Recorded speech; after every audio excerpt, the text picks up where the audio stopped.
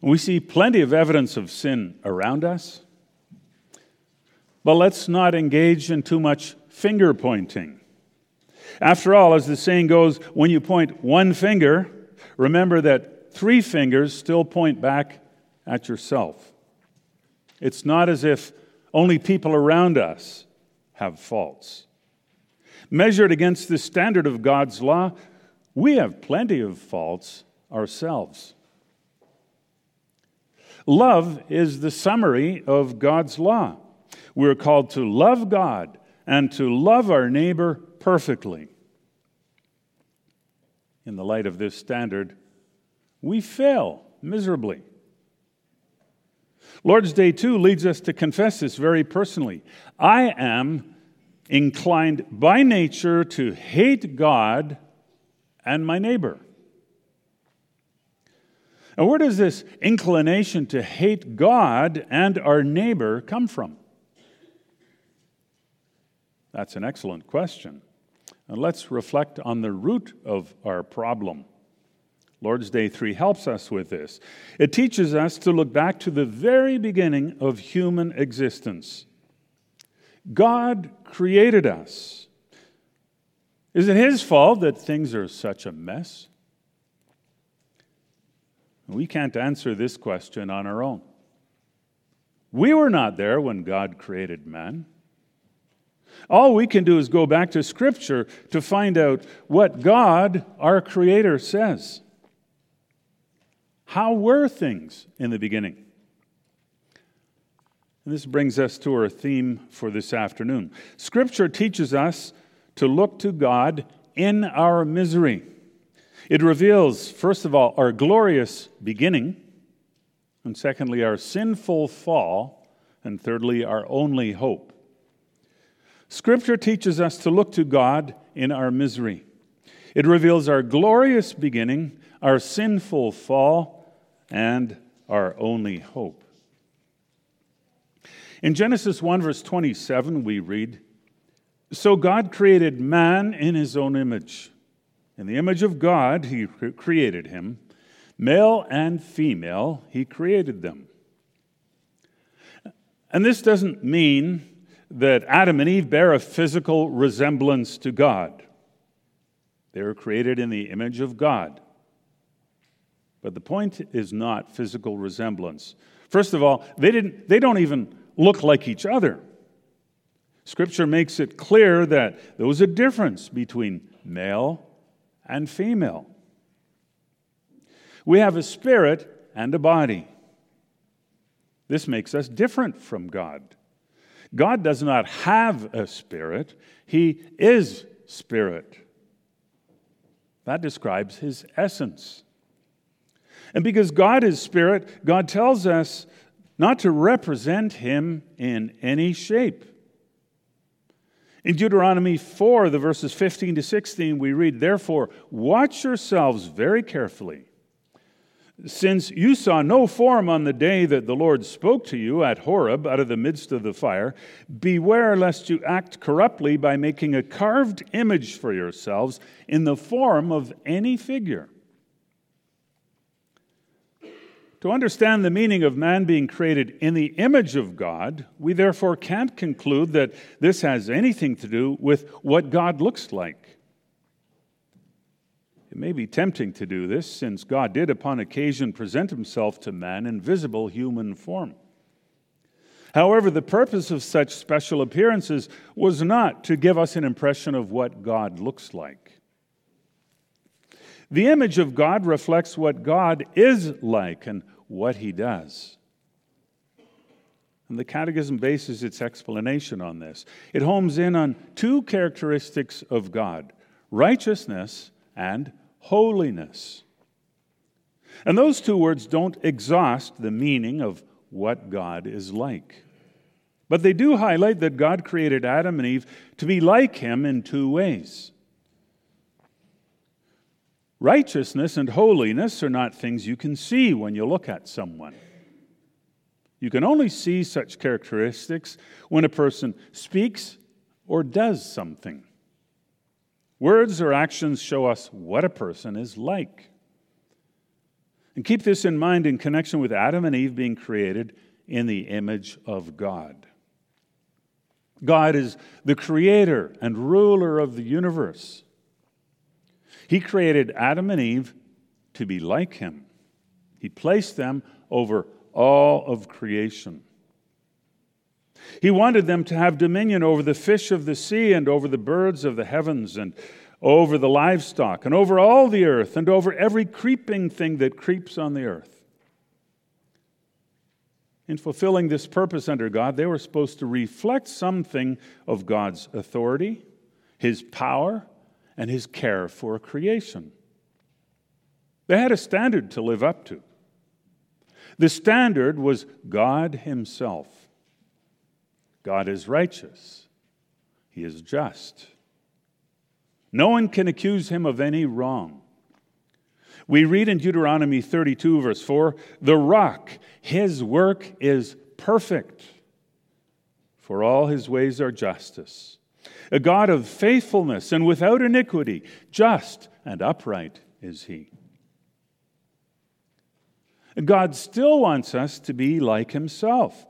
That's the purpose behind the law that he has given us. The 10 words of the covenant, otherwise known as the 10 commandments, reveal something of God's righteousness. His standard is good and right. It's also an expression of his love for us. When we abide by his will, we learn by experience how good and loving he is. And by conforming to his will, we reflect something of who he is.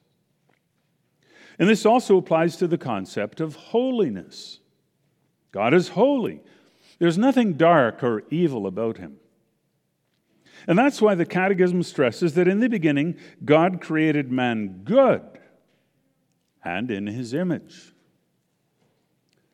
And by the way, note once again that the word man here refers both to male and female. We read that in Genesis 1, verse 27. "So God created man in his own image. In the image of God he created him. Male and female he created them." Adam and Eve were both righteous and holy. Their characters had no hidden flaws. If we don't take this seriously, we will tend to blame God for their fall into sin. God created Adam and Eve to know him. The Catechism points out that they were capable of knowing God rightly. And that's an important observation. There was nothing wrong with their mind, heart, or will. God revealed himself to them through creation, but also through personal interaction with them. Their minds could understand him. Their hearts were also in tune with the will of God. They were able to love him in response. In the beginning, the human will was also not defective. They could obey him perfectly. Don't undermine this confession by trying to second-guess God. That's our human tendency.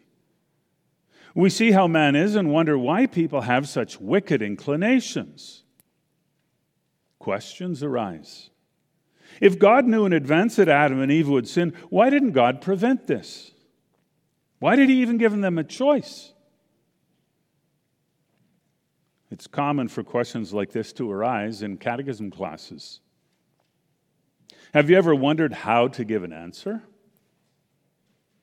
If your children would ask why God didn't create Adam and Eve without the ability to sin, how would you answer? Scripture teaches us that God wanted them to make a deliberate, conscious choice to remain in fellowship with him. The choice was not a difficult one. There were no hidden obstacles. They could choose to live with God in eternal blessedness or to die. And this means that in paradise, Adam and Eve were not immortal. They had natural, mortal bodies. They could die. God impressed this upon them by warning them that this could happen. God said, "Of the tree of the knowledge of good and evil you shall not eat, for on the day that you eat of it, you shall surely die." Eternal life in fellowship with God was not something to take for granted.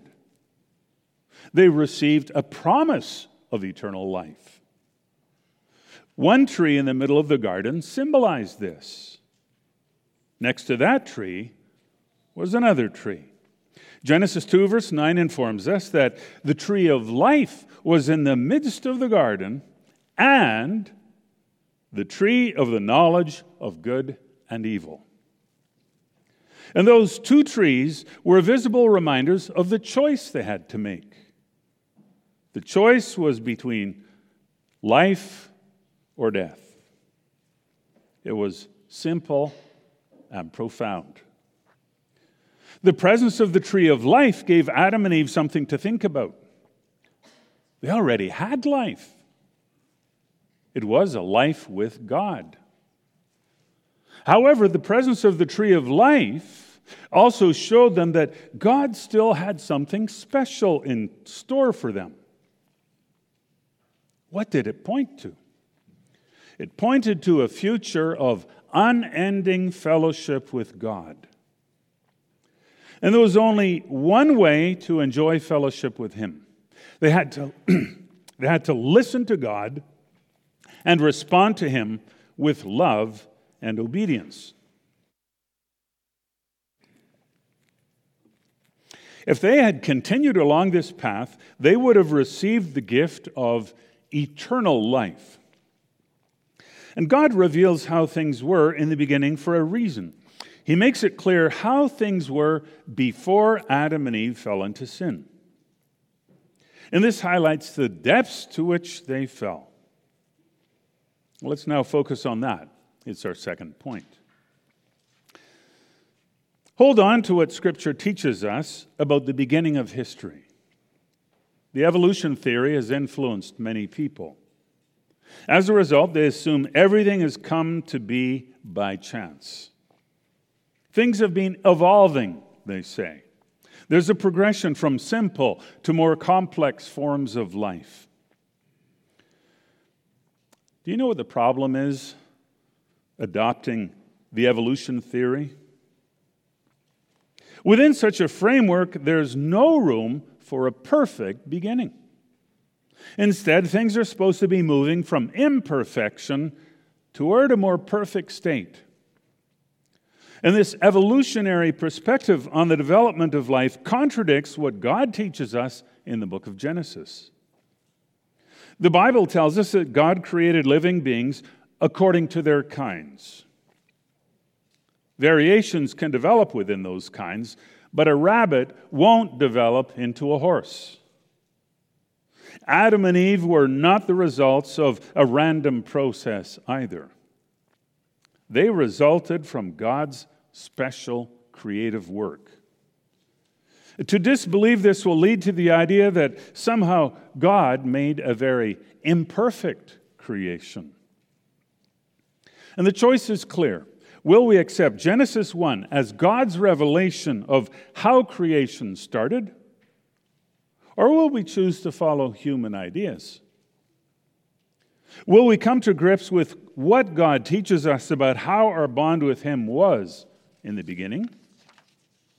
Or will we reject it and deprive ourselves of the opportunity to gain a proper perspective on the world and on our place in it?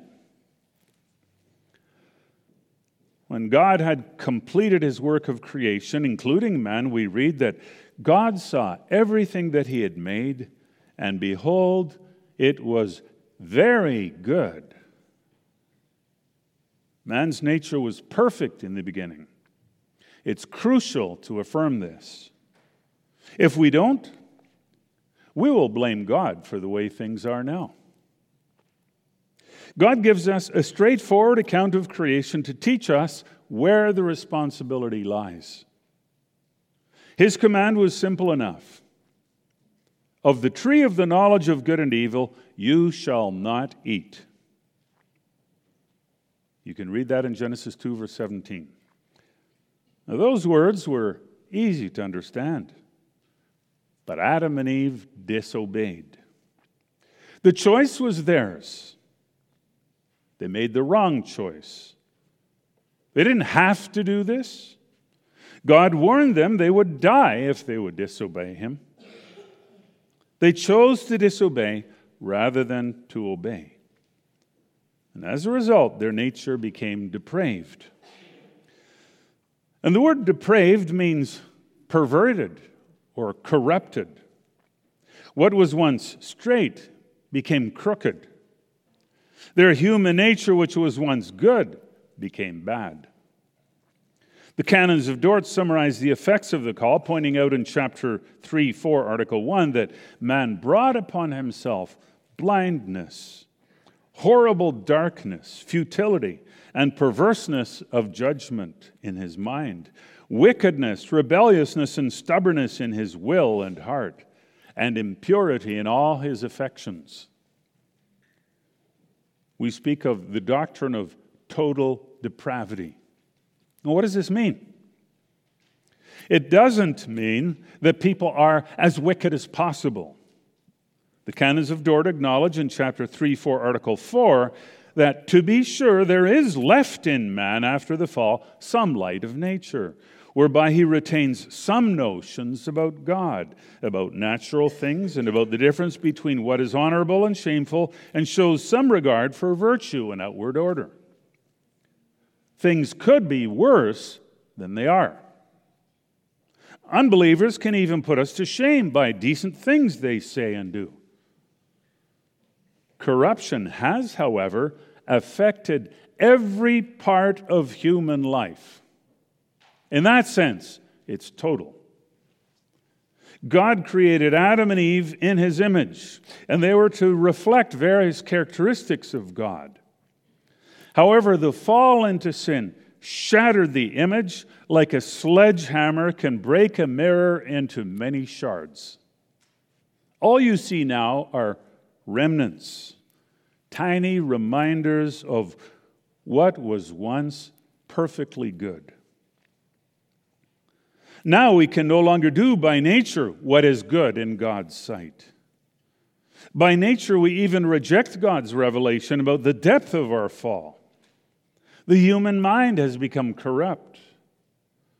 Paul reminds us in 1 Corinthians 2, verse 14, that the natural person does not accept the things of the Spirit of God, for they are folly to him, and he is not able to understand them because they are spiritually discerned. The reference to the natural person shows how people are. Sin has blinded them. It has impaired their thought processes. And there's also wickedness, rebelliousness, and stubbornness in man's will and heart. We read in Romans 8, verse 8, that those who are in the flesh cannot please God. And the term flesh refers to how people are by nature before the Holy Spirit works in them. They can't please God and don't want to either. Our emotions or feelings have also become impure. Wrong desires arise. Paul writes in Romans 7, verse 5, that while we were living in the flesh, our sinful passions, aroused by the law, were at work in our members to bear fruit for death. Scripture shows us a very bleak picture, brothers and sisters.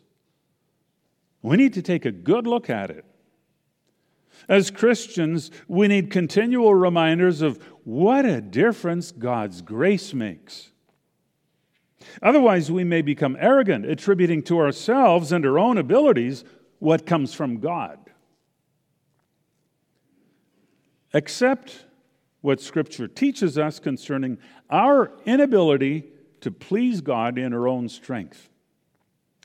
And that will help us understand how much we need God's grace. It's also the way to learn to marvel at His forgiving love through Jesus Christ. Scripture teaches us to look to God in our misery. It reveals our glorious beginning and our sinful fall. It also points to our only hope. And this is our third point.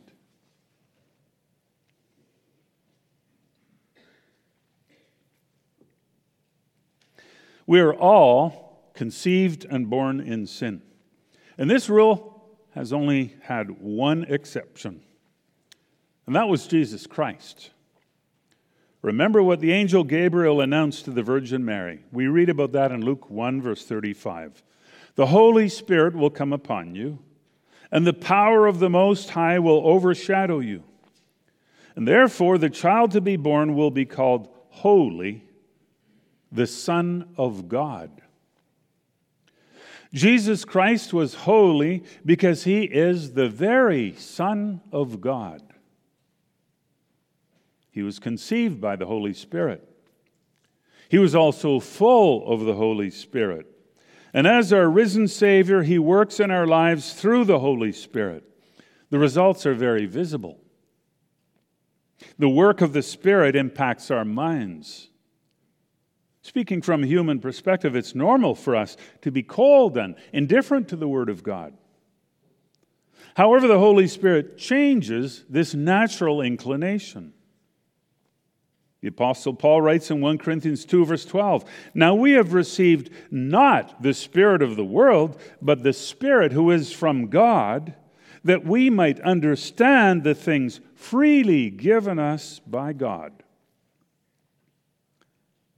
Our hearts also change. Look at what happened to Lydia, a dealer in purple cloth from the city of Thyatira. We read in Acts 16, verse 14, that the Lord opened her heart to pay attention to what was said by Paul. The Spirit also overcomes the resistance of our wills.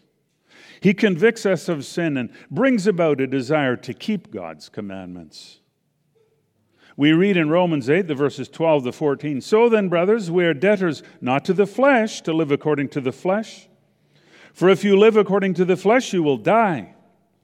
But if by the Spirit you put to death the deeds of the body, you will live. For all who are led by the Spirit of God are sons of God."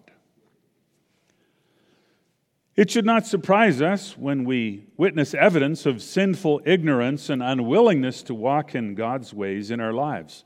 That's our old human nature. Don't let it make you depressed, as if change is impossible. Instead, humble yourself before God and seek comfort and strength in Jesus Christ as your Savior. Remember what you learned to confess on Lord's Day 1. Jesus Christ works in us by His Holy Spirit. Remember those promising words that He makes me heartily willing and ready from now on to live for Him. That refers to the regenerating and renewing work of the Holy Spirit. We need that work of the Spirit in our lives. And don't wait for it passively. Don't just hope that the Spirit might work in your heart while fearing that God might pass you by.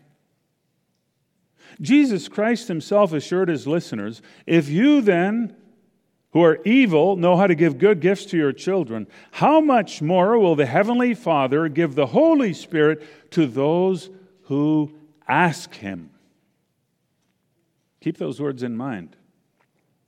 It's good to pray regularly for the forgiveness of your sins. But don't forget that you also need the renewing work of the Holy Spirit. So pray for the work of the Holy Spirit in your life. Don't just do this occasionally. Do it regularly. If Scripture has convinced you of your sins and misery, let it also teach you what the solution is. What did Paul and Silas say to the Philippian jailer in response to his question, "Sirs, what must I do to be saved?" And they told him, "Believe in the Lord Jesus Christ, and you will be saved, you and your household." Jesus Christ gives us the solution to our sins and our sinfulness. Reflect on who He is. He is the very Son of God. He died on the cross to save lost sinners from damnation. Trust in Him to save you from the punishment you deserve. Now remember what our Savior does now. He intercedes for us with our Heavenly Father. He also works in our hearts by the Holy Spirit, renewing us to become more and more like Him. Submit to Him and let Him guide you, beloved. After all, He is a living and active Savior.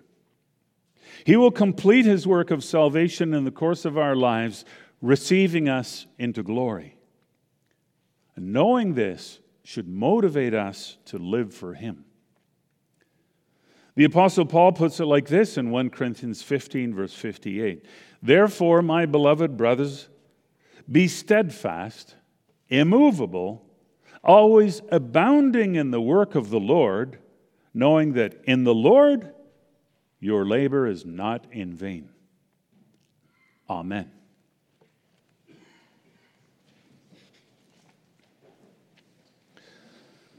Let's now sing in response to the ministry of the Word, hymn 28, the stanzas 5 and 6.